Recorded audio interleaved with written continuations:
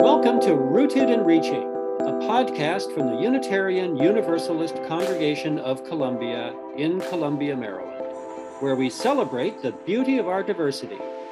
In our conversations here, we share stories of our journeys and explore ideas that challenge us in order to nurture the interdependent web of which we are all a part.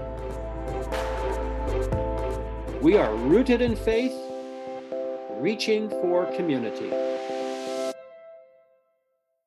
My name is KP McLaughlin, and I have had the privilege and the pleasure of being the Quest class advisor for 10 out of the last 14 years. This coming-of-age process we call Quest, and we've established here over the years, the many years, decades really, at UUCC, is such an enriching one.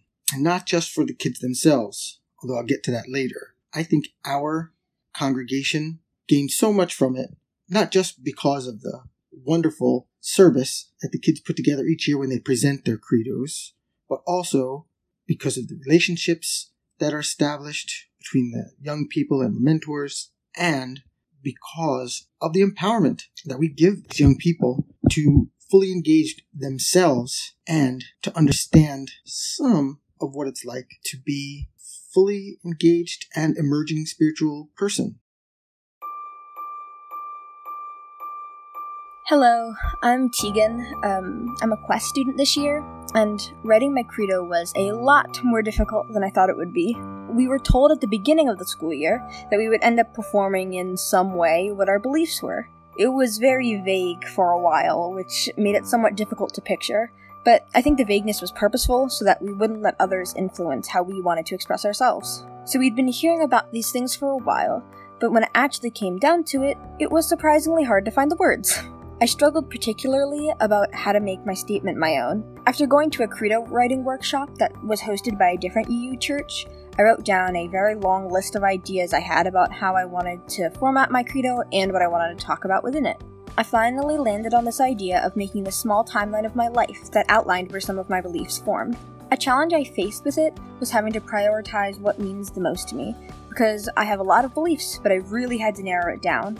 In previous versions, I talked a lot more about spirituality, or my thoughts on God, or death, but I realized that, although very important, those things aren't what affect me the most. Those aren't exactly my day-to-day thoughts.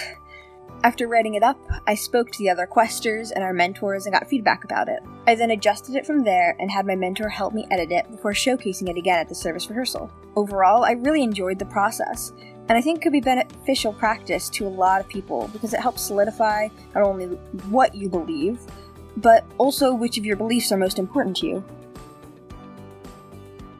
My name is Hallie Getty, my pronouns are she, her, and I was a part of the Quest class this year. Overall, the way I think about it, and I think a lot of people think about what a credo is that it's just a belief statement and what you believe in, and it's basically putting everything we've learned and discovered about ourselves throughout the year of Quest into 5 minutes of talking. So, or art, or a song, or a dance, or whatever. And it's really just a way to express to our peers and the whole congregation about what we believe in a clear and concise way, so that we're not going on and still asking ourselves questions during our credos. I know I definitely did, but not only asking questions and giving one-word answers, but being able to explain ourselves fully for the first time for a lot of people. Who am I? I don't know. What do I believe? I don't know. How do I know? I really don't. But I do know. I am who you think I am. I believe what you believe. How? Because. I am who you make me. I believe what you show me. How? Because. I am who I want to be. I believe what I want to. How? Because. But the truth is, I don't know who I am, what I believe, or how I know. But the real question is, will I ever really know? I never had a straight answer to the question, what do I believe in? I don't even think most adults have an answer. And I feel like that's been a big theme of this past year.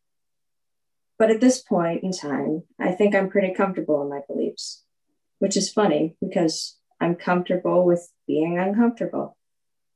The answer could be anything, or whatever our God might be. Maybe our God is a wise old man, like most religions see him as. Maybe our God is a goddess. Maybe we have many gods. Our entity in question could be as old as time, or they could be younger and still learning. We may never truly have an answer.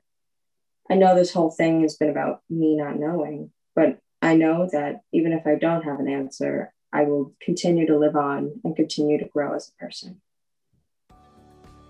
What was something new that you learned about yourself in writing your credo?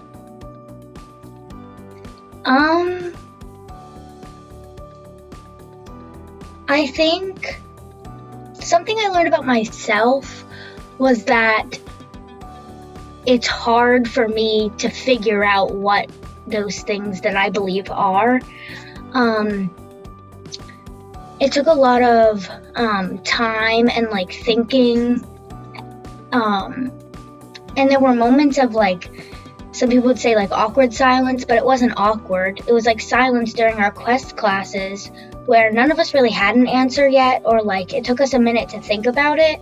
And I guess I learned that it takes a lot of time to think about things, and there aren't any easy answers to the questions about what you believe. I can't quantify or pinpoint the second I started believing in the power of action. There is no exact moment I denounced the thought of God, and no time I said to myself, starting now, I will no longer be scared of death. Sometimes things just happen without a single distinct change.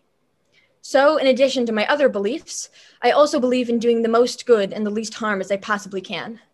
I believe in thinking critically and in science. I believe in the power of people, the power of an idea. These thoughts have come to me both organically and been instilled in me through others. Even if I may not remember them, I take my moments with me, and they make me the person you see today. Hi, I am Amber Guthrie, and I was one of the Quest mentors this year. I think I learned a lot of things from Tori through this whole Quest process. I think one of the things that I really learned from her was how to look at life a little differently. She really depends on and has a foundation from her friends and family and sees that as a strength, and she knows it's a strength.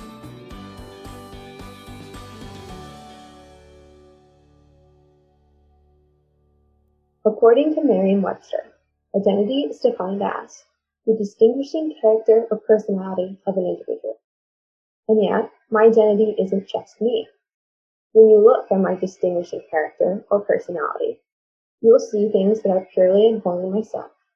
But you'll also see how I let my parents, sisters, aunts, uncles, cousins, grandparents, neighbors, friends, teachers, and everyone in between affect how I live my life.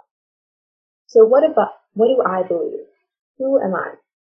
I am me, but I'm also them, and I don't ever want to cut off the parts of me that were made by the people I love.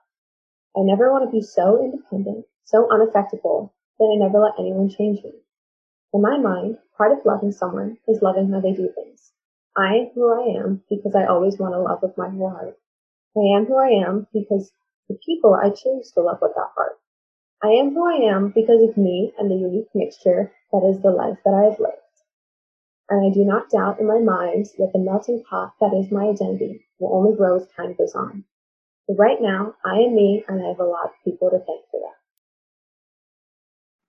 I've spent a lot of time thinking about one thing in particular: death. I have sought for the answers of what happens after you die for so long, and for now, I have found the answer for me, I think. On this journey of mine, I have found that the most precious and important thing for me has been time. Time is what it takes for me to find out what I believe in. 1.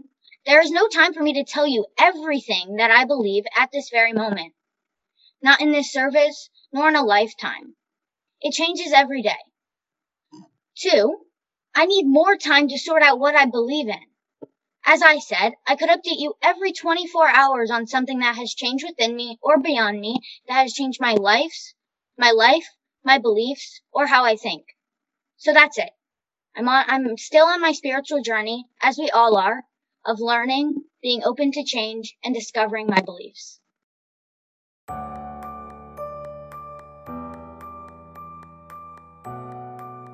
My immediate feelings after sharing my credo, it was relief of it being done and that I didn't have to recite my credo again, because I had already done it twice during Quest and another time during a rehearsal.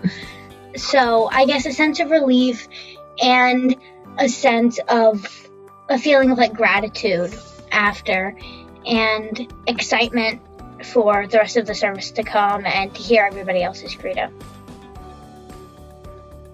So the service for me was more emotional than I thought it would be. I was, as cheesy as it is, I was super proud of all of them. Each and every person who spoke or had any impact on the service was really invested and really cared and put their heart and soul into it. And I think that's something that is a beautiful way to come together. And I think for a lot of the Quest students, I know they know a lot of people in the congregation, but I think that I hope that a lot of people in the congregation got to know them in a very new way.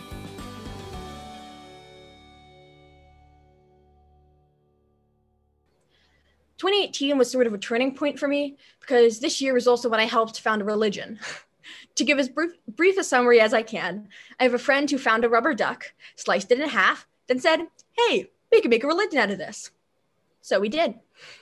Now, I want to make it clear that the point of this was not to mock or make fun of any belief, but instead just for us to have something fun to do with friends. But it grew into more than that. I now serve in a 5-person council, some of the people I know very well and some I don't. I never expected the significance this strange community would have on my life. Over the past couple of years, we've had conversations like not only what we believe, but what our beliefs are most important to us. How do we ensure we're being as accessible and equitable as possible? How do we not take ourselves too seriously? And what do we really want out of this? Some answers came much more easily to us than others, but one of the most meaningful things to me is that we had the conversation to begin with. We are now finishing our holy book, where we shape our ideals in the form of our 11 commandments and tell stories, both real and fake. I mean, not fake, just very long ago, in the past, in another universe, far, far away.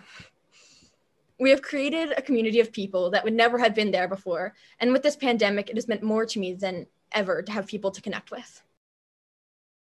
We did it! You did so good! Good job! So proud of you!